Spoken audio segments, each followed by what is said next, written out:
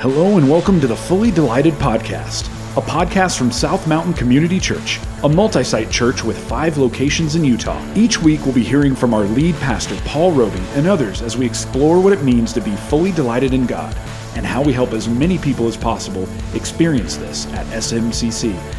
This is the Fully Delighted Podcast. Hello, everyone, and welcome to another episode of the Fully Delighted Podcast. This is a conversation that we hope will spur on more delight and less despair. My name is Adam, and I'm the Campus Support Team Director here at South Mountain Community Church. And with me today, I've got Paul Roby, our lead pastor, and Eric Nelson, our teaching pastor. Guys, how are you doing today? Doing good, thank you. Hey, Adam. Excited to be here for another episode. Excellent. Glad to have you guys here, and kind of a little something different today, because what we're doing is we're kind of figuring out our schedules, figuring out a rhythm for this. And today will be the last episode of Season 1 of this podcast, and we'll take a little break over July just because there's a lot of stuff going on, a lot of scheduling things that we got to figure out. And then in August, we'll come back with Season 2.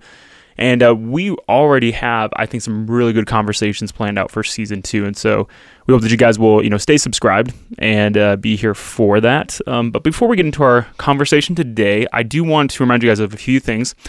We do ask, this is a great way to help us out if you can do that and give us, 60 seconds of your time. Please leave a review. I did see some new ones coming in. Somebody just commented that they love the discussion, gave us 5 stars, think it's really helpful. And so I love getting those in. Share with a friend if you think it'd be helpful with somebody as well, and just kind of get the word out there. And we just have lots and lots of downloads coming in, and so I know that you guys are already doing that, and so I want to thank you for that. And as well, we don't have a voicemail for today's episode, but would love more questions. Maybe even today we'll spur on some questions, and we'll get to those when we come back with Season 2. But the number to call in and ask a question is 801-382-8151. Again, that number will be in the description below so that you can call and ask us a question. And today, what we're going to do is we're kind of going to shift gears. We have planned out what we want to do for Season 2, but we don't want to jump the gun on that yet, but give you guys something that is helpful today. And so what we've been doing is loosely kind of going off of the SMCC Way, this document that guides our church. And so what we have today is basically going through, this might sound boring, but bear with me if you're listening, the appendix of our SMCC Way. And what this is our beliefs. And so maybe you've heard of SMCC before, and you'd be curious what our beliefs are. Maybe you attend SMCC, and maybe you just don't know exactly all of our beliefs. We'll help you out with that. But we want to walk through those and just kind of give some conversation on those. So, Eric, where should we start for today? Well, yeah, I want to frame up why this is not boring at all. Say you move to a new town and you want to investigate churches in the area, or you go through some type of monumental moment in life. In fact, we have a series coming up called Monumental about these big changes. Maybe there's a birth in the family that causes you to reevaluate, puts things into perspective. Maybe you go through something tragic, and you begin to think, man, I wonder if I need God in my life, or I'm new here, and I wonder what local church in my community will be my church. In fact, Adam, you're doing a message coming up called, and really the question of the message is, how do I know a church is worth attending? And so when you go to a website on a church, you will always see, I think in most websites, the section that says doctrinal statement. Doctrinal statement. What does this church believe? In fact, we have that up on our website. And so what we're going to talk about today is what we mean in our doctrinal statement with the 8 things that are in our doctrinal statement. We're going to go through those, and I think every church probably has their doctrinal statement, and we want to just take some time to walk through ours. Yeah, it's in the appendix of the SMCC Way, but this is very important to who we are.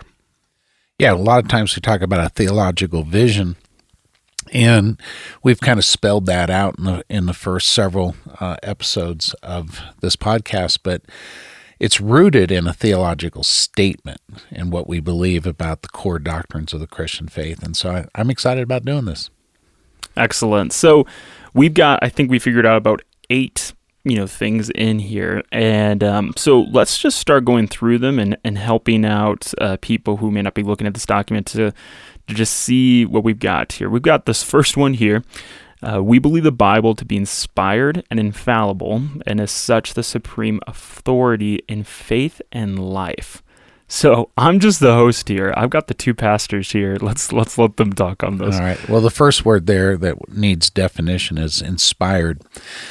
And that word means God-breathed And so what we believe is that the writers of Scripture were influenced by God, and we oftentimes talk about the Holy Spirit inspiring or breathing God's word into people. And so the unique thing about that is it wasn't dictation. I mean, these writers used their own personality, their own word choice, whatever, but they communicated the word of God. And this is certainly true about the first 5 books of the Bible with Moses. He didn't actually pen these words, but he had a secretary or somebody who did that. We know that because some of the first 5 books of the Bible were written after he died. I mean, so they told the rest of that story.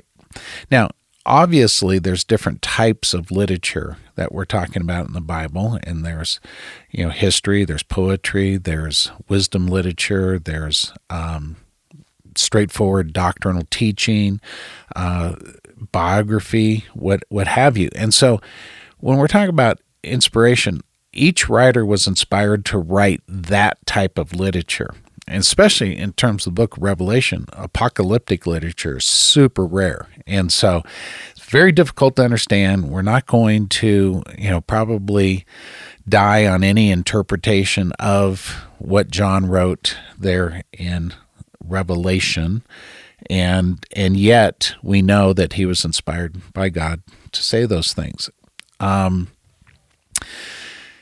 I think that so many people, this is why we actually insist on not using the phraseology, God spoke to me the other day, because that hints at inspiration. And if you've been inspired by God, he's spoken to you, and now you say, and therefore I'm telling you this message, that better be accurate. In fact, in Jeremiah, there's several passages where that particular prophet, there's other prophets, Isaiah as one, but specifically Jeremiah is talking about how different prophets are claiming to speak for God, and they don't speak for God. And he clearly says that. They say, thus saith the Lord, but they are not being inspired by God to say the things that they are saying. And so it's a very serious thing to say that God spoke to you, inspired you now to say something. We don't want to do it. Now, we use the word inspired in a different way. Like, I was really inspired by what I read today. Well, that's okay. We get that. But when you say God spoke to me, that has reached a new level of revelation. And so when we're talking about inspiration, we're talking about revelation. And that is very rare and very remarkable. And in terms of Scripture, I think we're done with that. It says in Hebrews chapter 1 that God spoke in various ways through different people. And then he says, but in these last days, he has spoken through his Son. And so Jesus, he claimed to speak the word of God.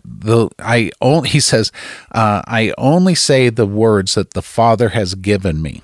He says, it is my food to do the will of my Father. And so he took on a servant type of role and now a spokesman type of role. In fact, he's just so submissive and what's the other word? But he's serving the Father's purposes in such a way that he is only speaking those words. He's inspired by the Father to say these words. It's the Word of God. Jesus Christ came for the purpose of dying for man's sin. He also came to the earth in order to demonstrate what God is like. But very importantly is he came to speak the Word of God. And now the Holy Spirit comes to remind the apostles of the Word of God, and it's the Holy Spirit that inspires them to speak the Word of God. And so it very clearly, Hebrews 1, he has spoken through the Son. That means he's done speaking revelation.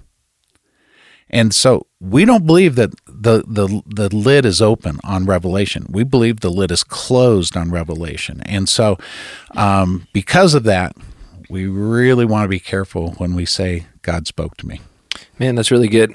Now, of course, we don't have time to, defend all of these conclusions fully, but to put it very simply, when the Bible speaks, God speaks. What the Bible says, God says. That's what we're saying here. And of course, a listener might be thinking, well, wasn't the Bible canonized in like 325 AD? I mean, then it became Scripture. No, it was taken as the Word of God. Instantly. We can point to New Testament passages where the Apostle Paul's words were understood as authoritative the moment they were written. And then, of course, the thing that really sets the Bible apart, both as literature and as revelation, is the manuscript evidence. I mean, the number of copies of the New Testament that we have, it's just incredible. It's the most validated and supported text ever. It really is. And so that's very, very helpful in understanding why the Bible can be an authority, why it should be an authority, and why it is infallible. I mean, if we were to investigate that, and we do a course, What is Christianity?, where we talk about these textual criticism issues. Textual criticism is an area of study that looks to sort of evaluate, unpack, and maybe pick apart the Bible. But as we look at those textual variances, like is there differences in these manuscripts? I mean, it is so minute that this is a sound document, and really it's 66 different documents, but this there's so much weight to this, there's so much support to this that the Bible really is then our authority for faith, meaning what do we know is true about God, and life, which is how do we live out that truth every day. And so that's why every sermon comes from the Bible. That's why we evaluate our thoughts and feelings by the Bible. It all runs through that grid. And I like to say this, yet we do not worship the Bible. We go through the Bible to worship the Lord. So that's really important to say as well. Yeah, I think sometimes, we could be accused of worshiping the Bible because we believe it's so true. And it supports everything we want to say. Because we believe that God's Word is helpful and hopeful to people. It is used by the Holy Spirit to change lives.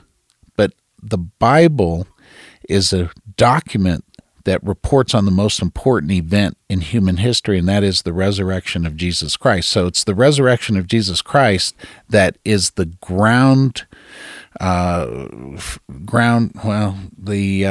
foundation of Christianity, and the Bible is the record of that event and all the other events that point to God. Yeah, Andy Stanley has helped me see it this way, that the Bible didn't give us Christianity. The resurrection is what launched Christianity. And so I think that's an important thing to consider. And yet we only know about the resurrection, not only, but the primary way that we know about the resurrection is through the eyewitnesses and what they recorded in the Bible. Because of the resurrection. All the rest of what's in the Bible is really important. Mm-hmm. There you go. If the resurrection didn't happen, that would just be another book. Yeah, exactly. Excellent. The next one, and I can tell. Was that already, 5 minutes long? I mean, yeah, no, it's close enough. I'm sure we are. I would sure hope we have some voicemail questions after this week, because we obviously cannot do a ton into each of these. But let's go to the second one. We believe that there is one God, eternally existing in three persons: Father, Son. It says Jesus Christ in parentheses there. And Holy Spirit. So this is a big one. Yeah, let me take this on in just a few minutes here. So most people hear the word Trinity and they think that is illogical or it's bad math. 1 + 1 + 1 = 1. Okay, that's what a lot of people think. The most helpful way that I've been explaining this lately, and people have told me, man, this makes a lot of sense, is being is what you are. Person is who you are. So God is one being. There is one God that we worship. We know this from Deuteronomy. We know this all throughout the Bible, that Christianity is monotheistic. There is one God. And of course, I think logically and philosophically this makes sense. If there are multiple gods out there, then of course there isn't one that is all-powerful or all-knowing if there's multiple. So there's got to be an unmoved mover or one source of all things, one first cause, okay? So Christianity has one what, okay? One being, one God, who has always existed in three persons. Person is who you are. So the Trinity is one what, three whos, three persons. Now, being and personhood are not always the same thing, okay? It's not always a one-for-one. With humans, I'm a human being, I'm one what, and I'm Eric, I'm one who. But take something like a tree, for example, all right? The tree huggers out there might disagree with me on this, but a tree is alive, it has being, but it is not a person, all right? So it's not always a one-for-one being and personhood, what and who. And so we see this with the God of the Bible. One what, three who's, always existed as Father, Son, and Holy Spirit, three in one triunity. Now, of course, throughout the centuries, there's been heresies that have kind of risen up around this. That there was one called modalism, that there's one God who basically put on a new mask when he showed up as Jesus, and then once Jesus left, he put on a new mask and took on a new mode, and then became the Holy Spirit. And that's not what we're talking about. Another heresy that each of them is like 1/3 God. That's not it either. I mean, it's fully God. And so this is what the Trinity is, and it is very, very important. If God is a God of love, and he is not three in one, then the question is, who is God loving before he creates us? And if he is not loving anybody before he creates us, then he is dependent on us to be who he is, and therefore there's a gap in his character. He's dependent on us, and that's a different type of heresy. That's a problem.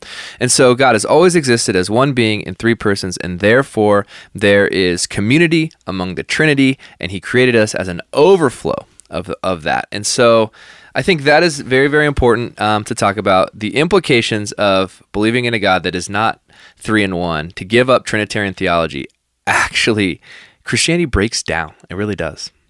It's really important in our context here in Utah to understand that Jesus Christ has always been God. There's never been a time that he wasn't God. It's part of the Godhead, the second person of the Trinity. And so that's the God of the Bible. The Trinity describes the God of the Bible. And one of the reasons why we have a doctrinal statement is to protect us from simply creating a God that we like, that we're comfortable with. And I've liked as I teach classes on this, I have enjoyed putting this out there, that if we're going to create a religion from scratch, do you think that guys would sit around the table and say, I know, let's start with the Trinity? I would not start there, no.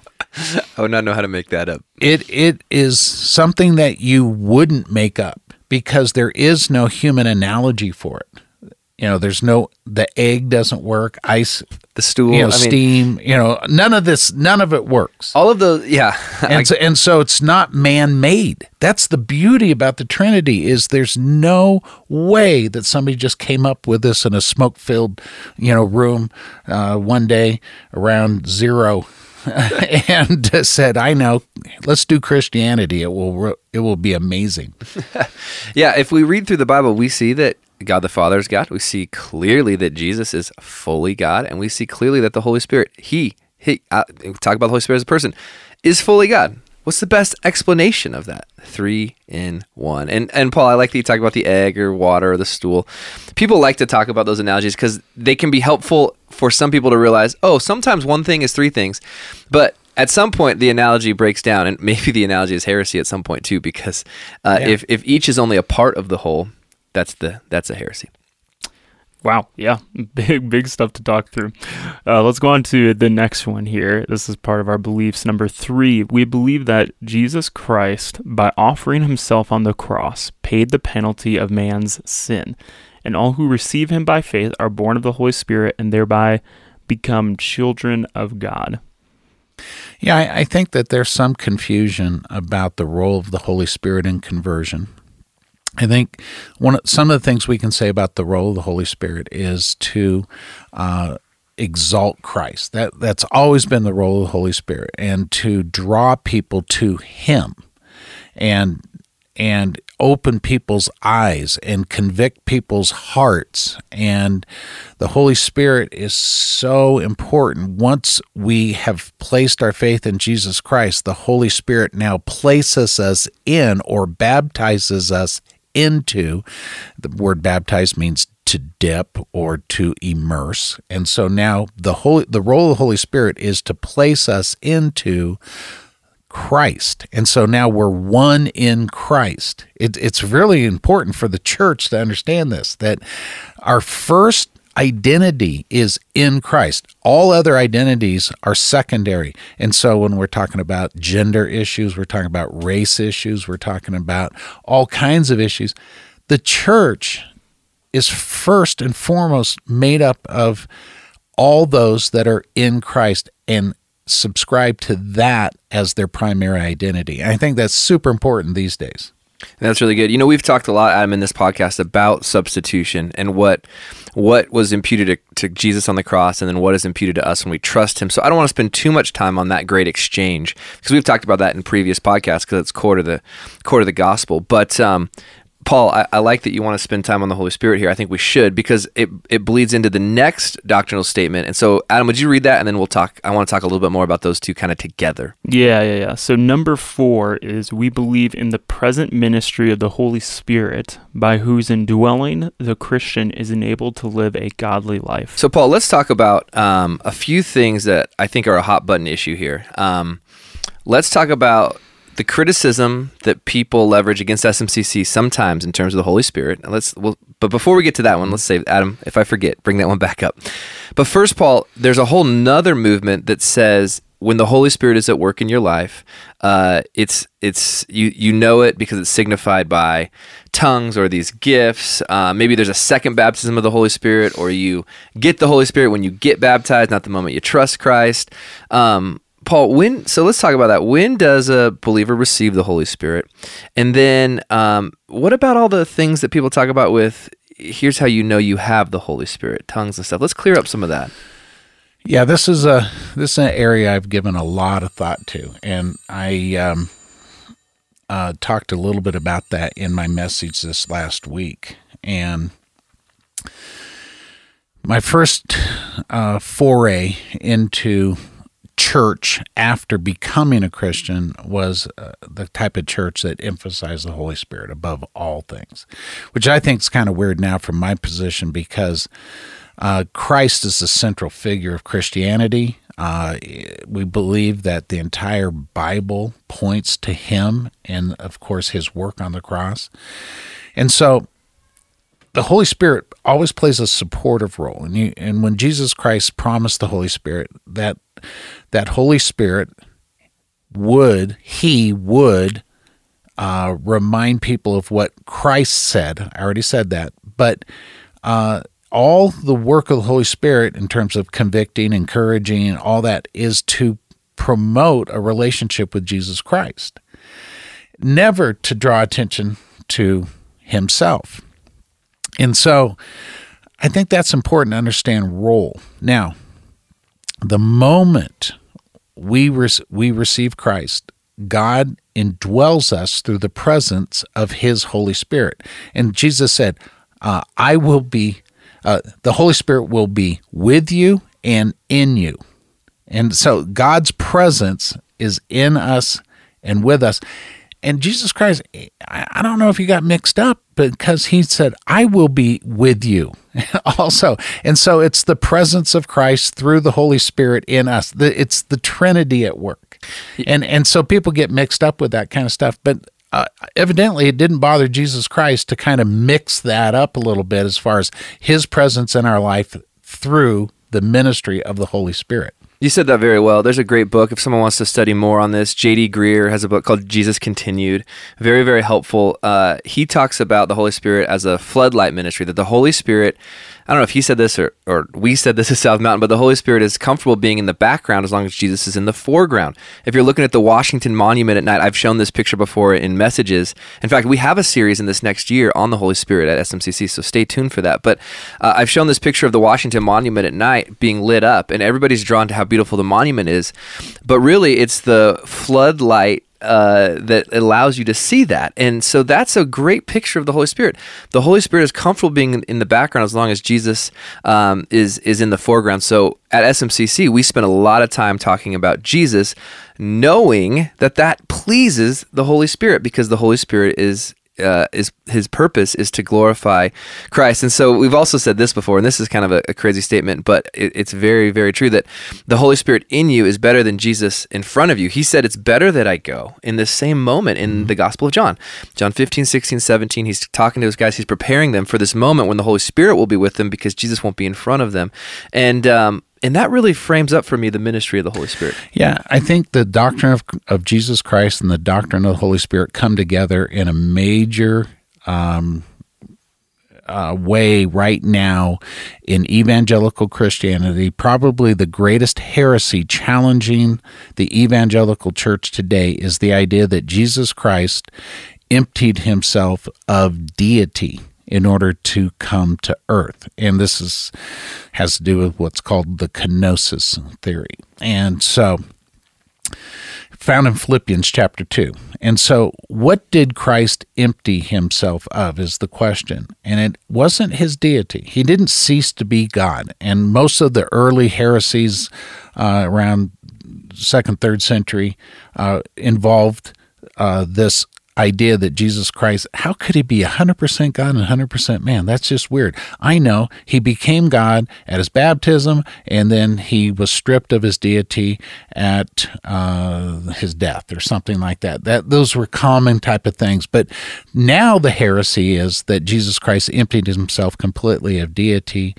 He, in a sense, had to be born again, and that means that everything he did in terms of miracles was done through the power of the Holy Spirit. And so now we can do all the same miracles Jesus Christ did when we tap into the power of the Holy Spirit the way he did.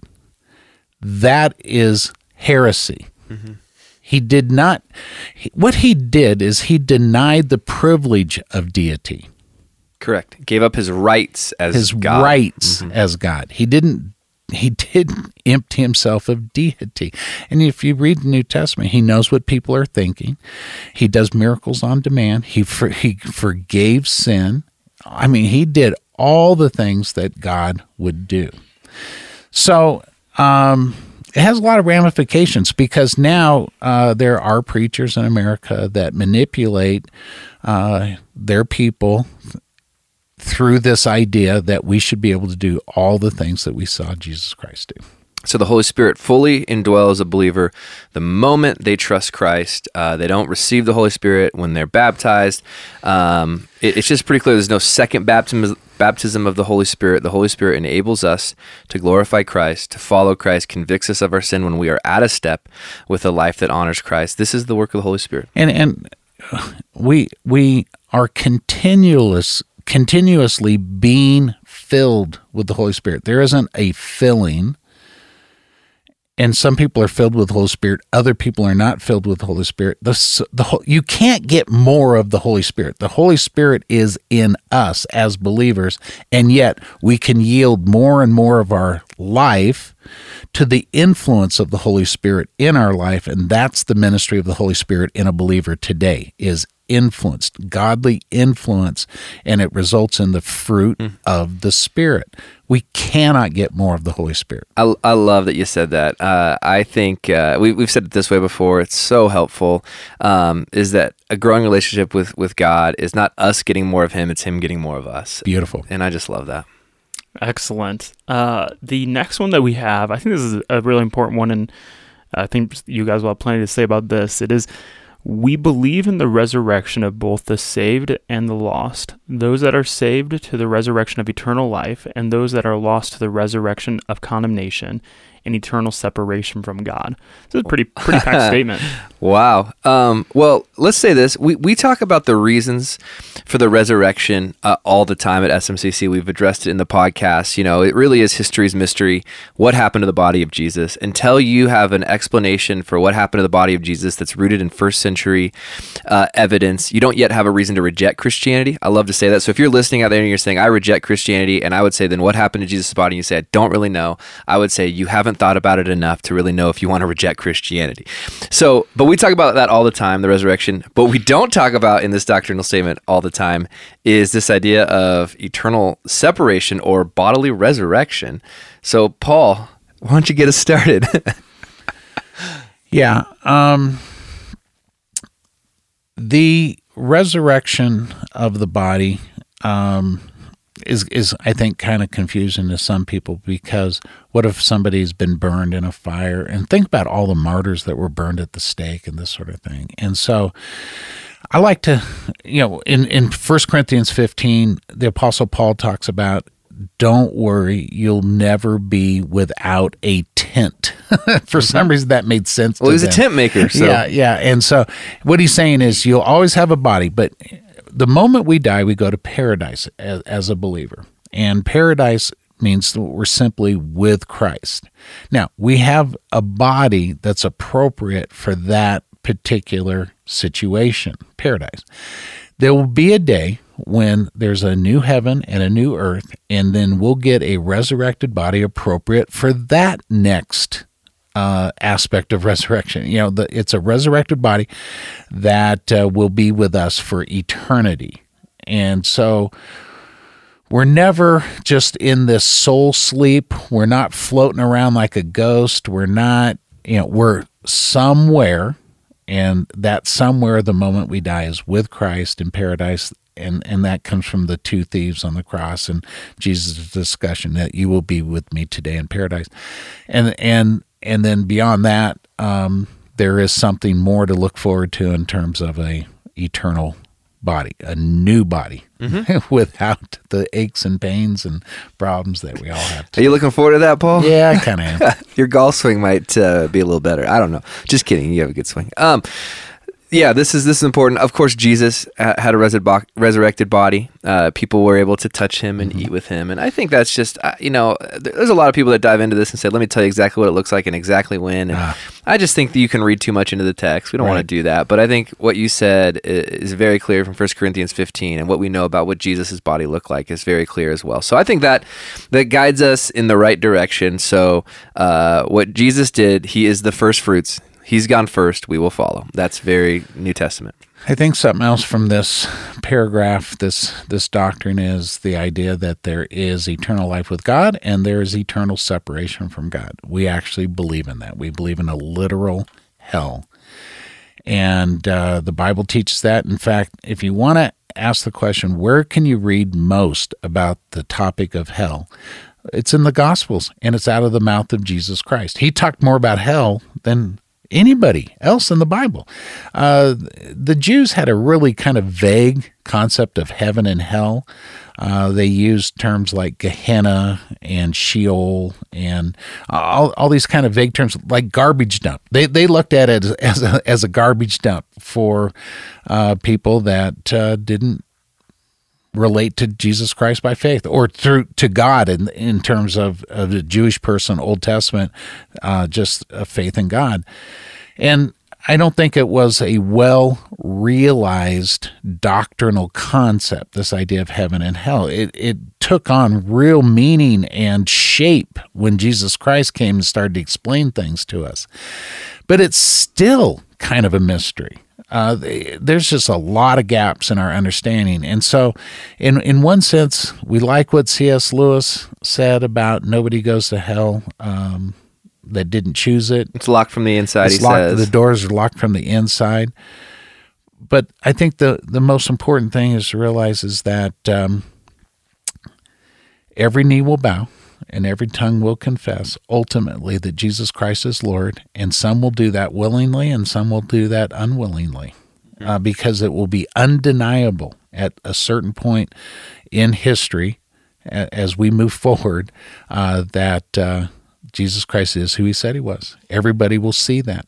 Yeah, I don't think that Hollywood and artwork, and over the last few hundred years, some of the artwork that's come out and even the cartoons we see, I don't think any of that has really helped us in our theology of hell. I think that's created some weird misconceptions about hell. I like to talk about it as a quarantine, and we know what that means now more so than ever, but a quarantine for evil, that when God calls time on all things, that which is in rebellion to him will need to be quarantined forever to protect those who will be with him forever and protect them from evil. And so it just seems like this logical conclusion for where evil goes at the end of all time. And so I think that's another helpful way to talk about it. Frank Turek says, God loves you too much to force you into his presence, right? So like if you don't want to follow Christ now or submit the need to him now, people think, well, I'll do it after I die. And it's like, really? I mean, is that going to happen? I've been fascinated a couple places in the New Testament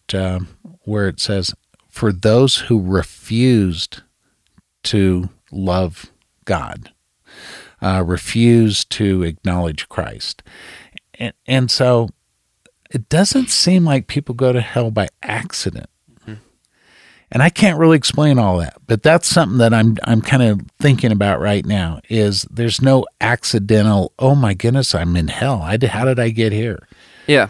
I like that you say that. I like the humility that, I've been thinking about this lately. I think our doctrinal statement is very, very clear, and yet there's room in this to ask questions and continue to take our next steps as we think through this. But one of those things is this concept of, after I die, will I have a chance then to accept Christ? And man, people go back and forth on that. People who love Jesus go back and forth on that. I see that it's appointed once for man to die and then face judgment in the New Testament. So I don't see this period where it's like, then I'll have a chance. I think what we decide to do now with Jesus is the decision that we make. So I don't see that, but this is all in this area.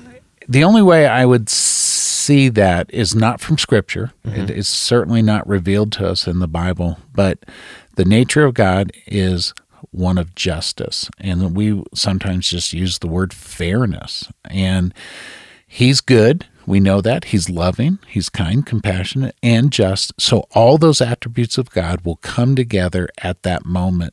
I don't know what that moment looks like, but certainly God will not violate his sense of justice at that point. As a pastor, one of the hardest questions that I get asked is, and Paul, you've been asked this many times, I'm sure, Adam, you as well, is someone loses a family member and they come to you and say, is my family member in hell? Is my family member in heaven? Where's my family member? And that's a very difficult question, because the family knows, hey, this person lived in rebellion to God. So what do you think? And here's how I like to sum this up. And I don't mean for this to be a Jesus juke, which is a simple answer that gets me out of the question, but my favorite response, and I think actually the first time I heard this, I heard it from my friend Kyle Baker. So Kyle, if you're listening, thanks for this, man. But he said, God always makes the right decision. And I just like that. God will always make the right decision about someone's eternity. And because he's just, like you said, Paul, and because he's good, and because he's loving, I'm okay with whatever decision he makes. I ultimately do not know where a person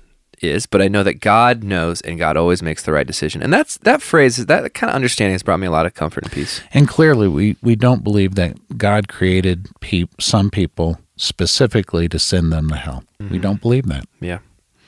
All right, Adam, hope that helps.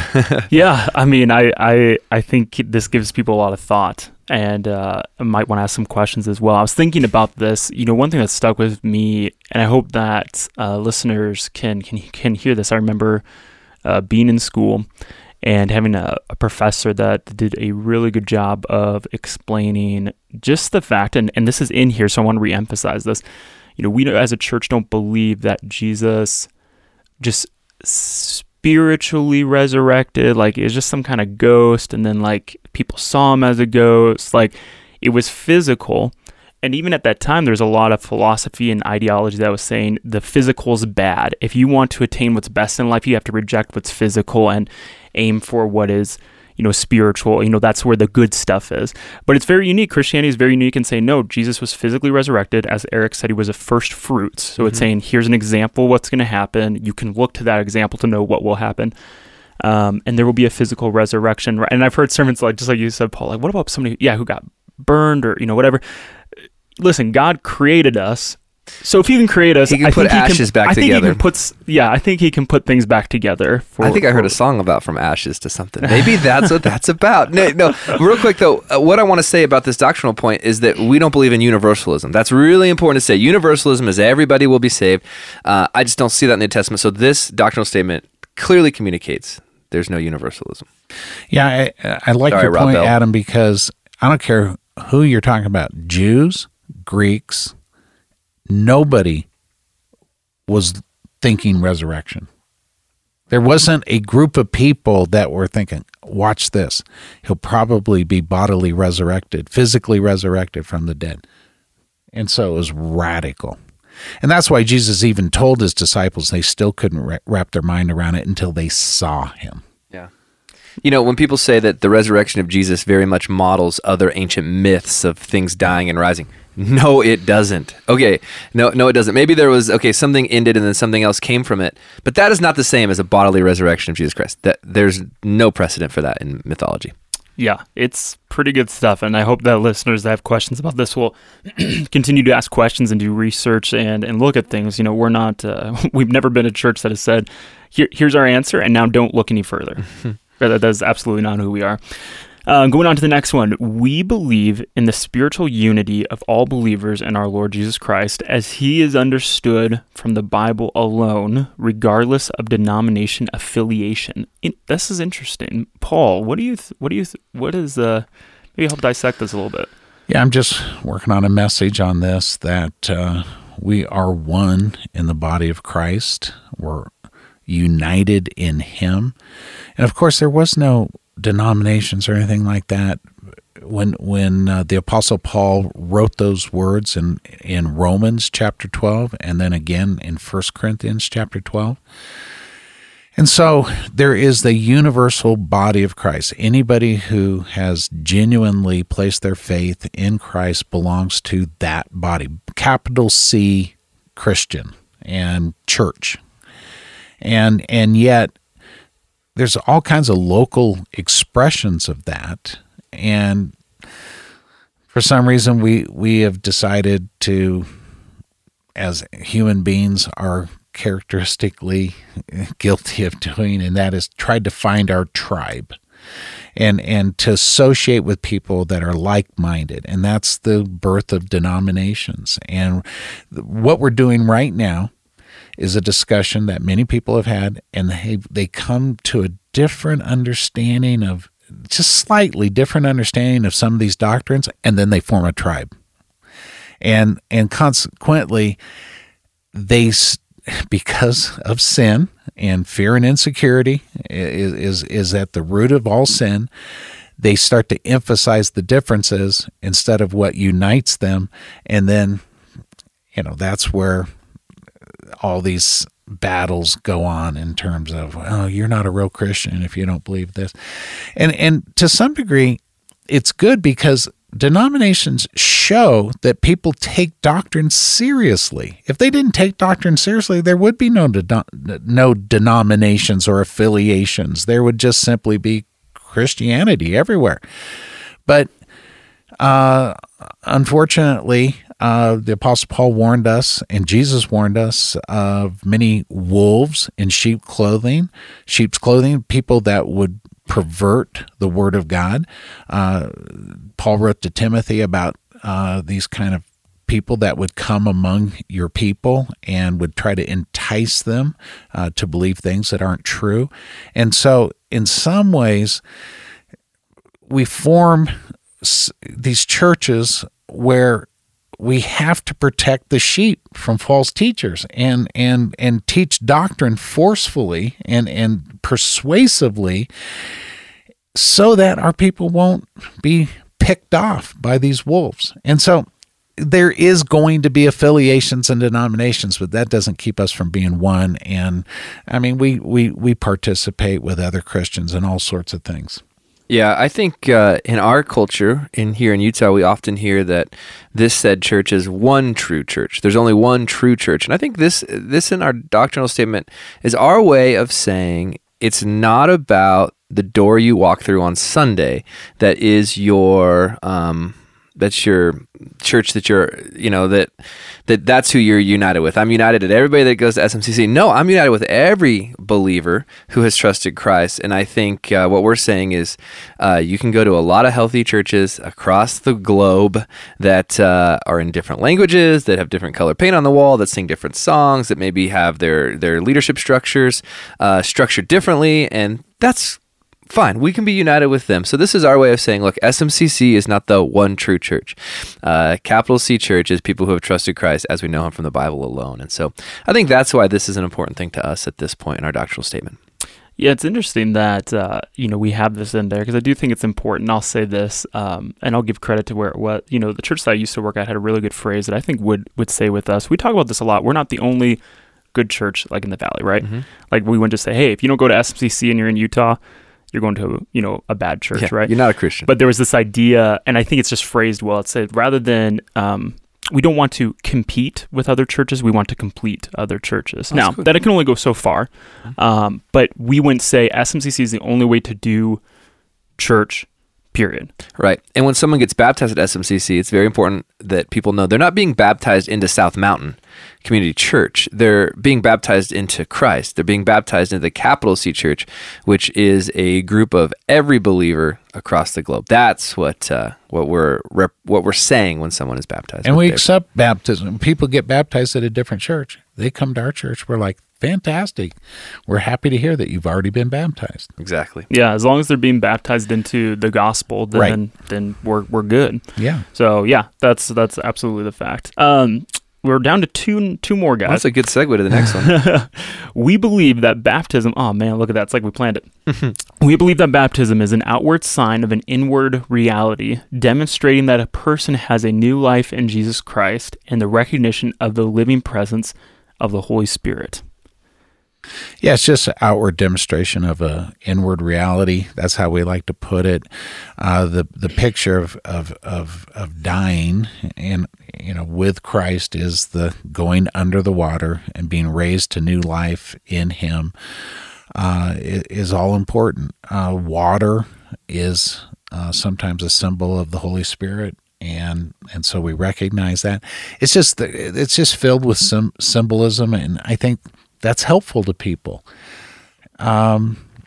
Traditions anchor people to a particular family or a particular faith. And so baptism is a tradition that Jesus Christ instituted. Now, we don't get baptized because Jesus got baptized. Jesus didn't need to get baptized. He already had a relationship with Himself, and He didn't have sin. He wasn't being baptized by John for the repentance of sin. He didn't have to prepare his heart for the coming of the Messiah, and so that's a little bit confusing for people. Jesus was baptized to identify with the ministry of John. As John was baptizing people, they were preparing their hearts for the coming Messiah. They were repenting of sin and basically saying, I'm here, I'm waiting, I'm so ready for the Messiah. That's what they were doing when they were getting baptized. Yeah, I've been baptized twice. Adam, anybody else been baptized twice? Yeah, I was sprinkled as a baby. Yeah, I was sprinkled. And then baptized later. Yeah, I was sprinkled in a church at about 8, and I appreciate the part that my parents were like, let's get some God in this kid's life. He probably needs it. So they took me to a church to have that happen, and so, they had great intentions there. And then when I was 18, I was baptized again when in a river when I knew what I was doing. And I think a lot of people at SMCC, a lot of people in Utah have that experience. They've been baptized twice. I think I talked to somebody recently that this will be their third time getting baptized at South Mountain, and now that they understand what it is that they're doing. And it's always been, baptism is not unique to Christianity. It's not, and of course it was part of Judaism, but it's all about identifying. That's the key idea of baptism. I'm identifying with this person's message. I'm identifying now with Jesus Christ. That's really important to hear you say, Paul. And I think another thing before we move on to the final part of this doctrinal statement is for people to recognize, and you've already said it, but I want to say it again, that this is a symbol. A symbol always points to something beyond itself. Right. My wedding ring is not the substance of my marriage. Our promises to each other are the substance of our marriage. The wedding ring is a symbol of the marriage. It points to something beyond itself. And so when we talk about communion is a symbol. It's a symbol that points beyond itself to what Jesus has done. Baptism is a symbol. This is hallmark of evangelical theology. And so that's just an important thing for people to recognize. Nothing special about the water. We just filled it up out of the water tank from the closet, at our campuses. I mean, it's not magical, mystical water, but it's symbolic water. And in the symbol, people really are pointed to the powerful picture of the gospel. So that's important to say. Excellent, excellent. The last one that we have is we believe that our purpose for living is to glorify God by enjoying Him forever. Boy, this is a good one to end on and in this season of podcasts on, because we changed some wording this by the suggestion of John Piper of the Westminster Confession. The Westminster Confession is simply a catechism for young people as they enter into a faith relationship with Jesus Christ. They want to make sure that these kids understand what they're believing. So there's a whole series of questions being asked. And the number one question is, what is the purpose of mankind? And the right answer, these are all memorized answers by the kids being put through this catechism. And that answer is, the purpose of mankind is to glorify God and to enjoy Him forever. And so we've already talked about this on the podcast, that it's more glorifying to God if you do what you do for Him in terms of honoring Him. We're not doing things for Him so that He'll do something for us. And we're not trying to pay Him back for all the good things He did for us. But when we attempt to honor God, it is always more honoring when we do it with a smile on our face, when it's our pleasure, when it is a way to fulfill our delight in Christ. And so this is a big deal, that we understand that we're not here for all about ourselves. We're not here to use God to make my life feel better or look good, or we talked about it, moralistic therapeutic deism, where I'm at the center of my universe. No, we're actually pushed out of that place when we place our faith in Christ, and Christ takes that center place in our life, center position, where our life revolves around Him. His life doesn't revolve around us. And that orientation is essential for joy. If we live self-centered lives, we'll never experience joy. Joy is a byproduct of having a right relationship with God. That's how we like to think about it. And so I think Sunday is really important. Somehow God decided to put that every 7 days. There's that's that Sunday opportunity to reconnect with Him. And it's really about reorienting ourselves to Him as the center of our life. That is so helpful. And I think during this COVID time, I think people miss that a little bit. Sunday's kind of a day for hiking and biking, and and then we can always catch the podcast or the video sermon or whatever it is, online, SMCC online, whatever, at any time. It loses the rhythm of life that reorients us to Christ as the center of our life. And I think that's probably the most destructive thing about this whole COVID season. Yeah, I've been concerned about what church will look like, or who will be there when we all come back, because I wonder if we're out of the habit, if we've lost sight of that. And so I'm praying for that. Anybody listening, I just pray that when we return, people would see the significance of attending. But Paul, one last thing. Most churches' doctrinal statements, when you get to the very end, have this point, and we don't have this point. And I've never asked you this question, so I'm curious to see your thoughts on this. It would say, we believe in the return of Jesus Christ, or we believe in this type of premillennial return of Jesus. We believe that Jesus is coming back, and we do believe that Jesus is coming back at SMCC. So let's talk about that just real quick before we sign off on this season 1 of the podcast. Yeah, obviously, there is a return announced by Jesus Christ. We're looking at Matthew 25 for that. And it's accompanied with all kinds of incredible signs, unmistakable signs. Like COVID, is that one of them? Or no, okay. No.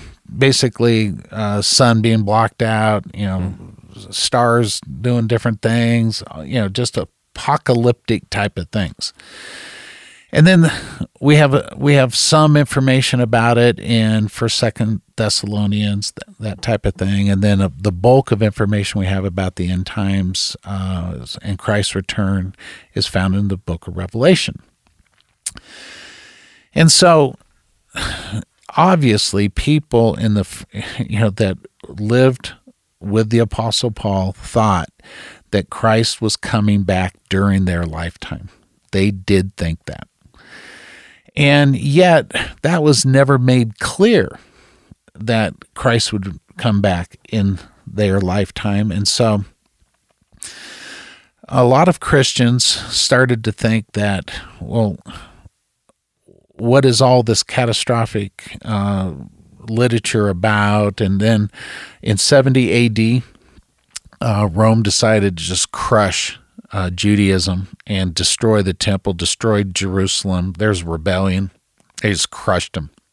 And so there's a whole group of people that decided, well, that's the sign of the times. That's the apocalyptic fulfillment of so many of the things that Christ said about how horrible it was going to be. And this is part and parcel of what it means to go through tribulation.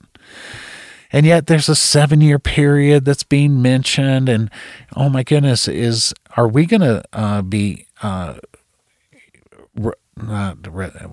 be raptured before the tribulation, midway through the tribulation, after the tribulation? There's all kinds of arguments, and I think that I got so burned out on trying to figure everything out in seminary. I'd read one book and say, that's who I am. I am post-trib. I am post, everything. And, I believe that so strongly. And then I read another book for theology class that covered it, and I completely switch. Mid-trib now. Yeah, and so now I'm this, and now I'm that. And I saw what it did to people. And I thought to myself, the real problem here is that we don't have a lot of what's called apocalyptic literature to compare what's written in the book of Revelation to. So interpreting the book of Revelation is so difficult. Now, we have all kinds of literature that is similar to biography, like we find in the Gospels. We have the kind of literature that we find in Acts. It's history. We have the kind of epistles. We have many examples of letters and epistles that we can compare that to so that we can understand. But we have almost no other examples of apocalyptic, and it's just symbolic literature. It's filled with symbolism, 7 trumpets, 7 bowls, 7 lampstands. I mean, just all this stuff that we're just guessing. And yet the clear message is that Jesus Christ will return triumphant for his church, and that our role in this is to be the welcoming party, not the planning committee. That's great. That's classic. We are not here to tell people when it's going to happen. We're here to welcome them home if we precede them in death. I love it. And so we don't want to divide over stuff that's not clear.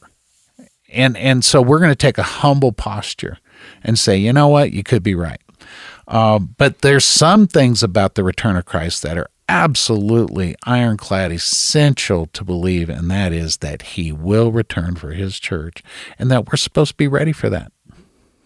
Excellent. Man, there is so much in this episode. And again, we hope that you will, if you have questions, one, here's the plug here. I mean, you can call. You can call and leave a question. We'll answer it in season 2 in about 6 weeks or so. That number again is 801-382-8151. Also, if you say, hey, I don't necessarily want to call, if you say I don't feel comfortable with that, you could also just as easily, if you want to connect with one of our pastors and ask some questions, you could email smcc@smccutah.org, and we would get you connected as well and help answer some questions.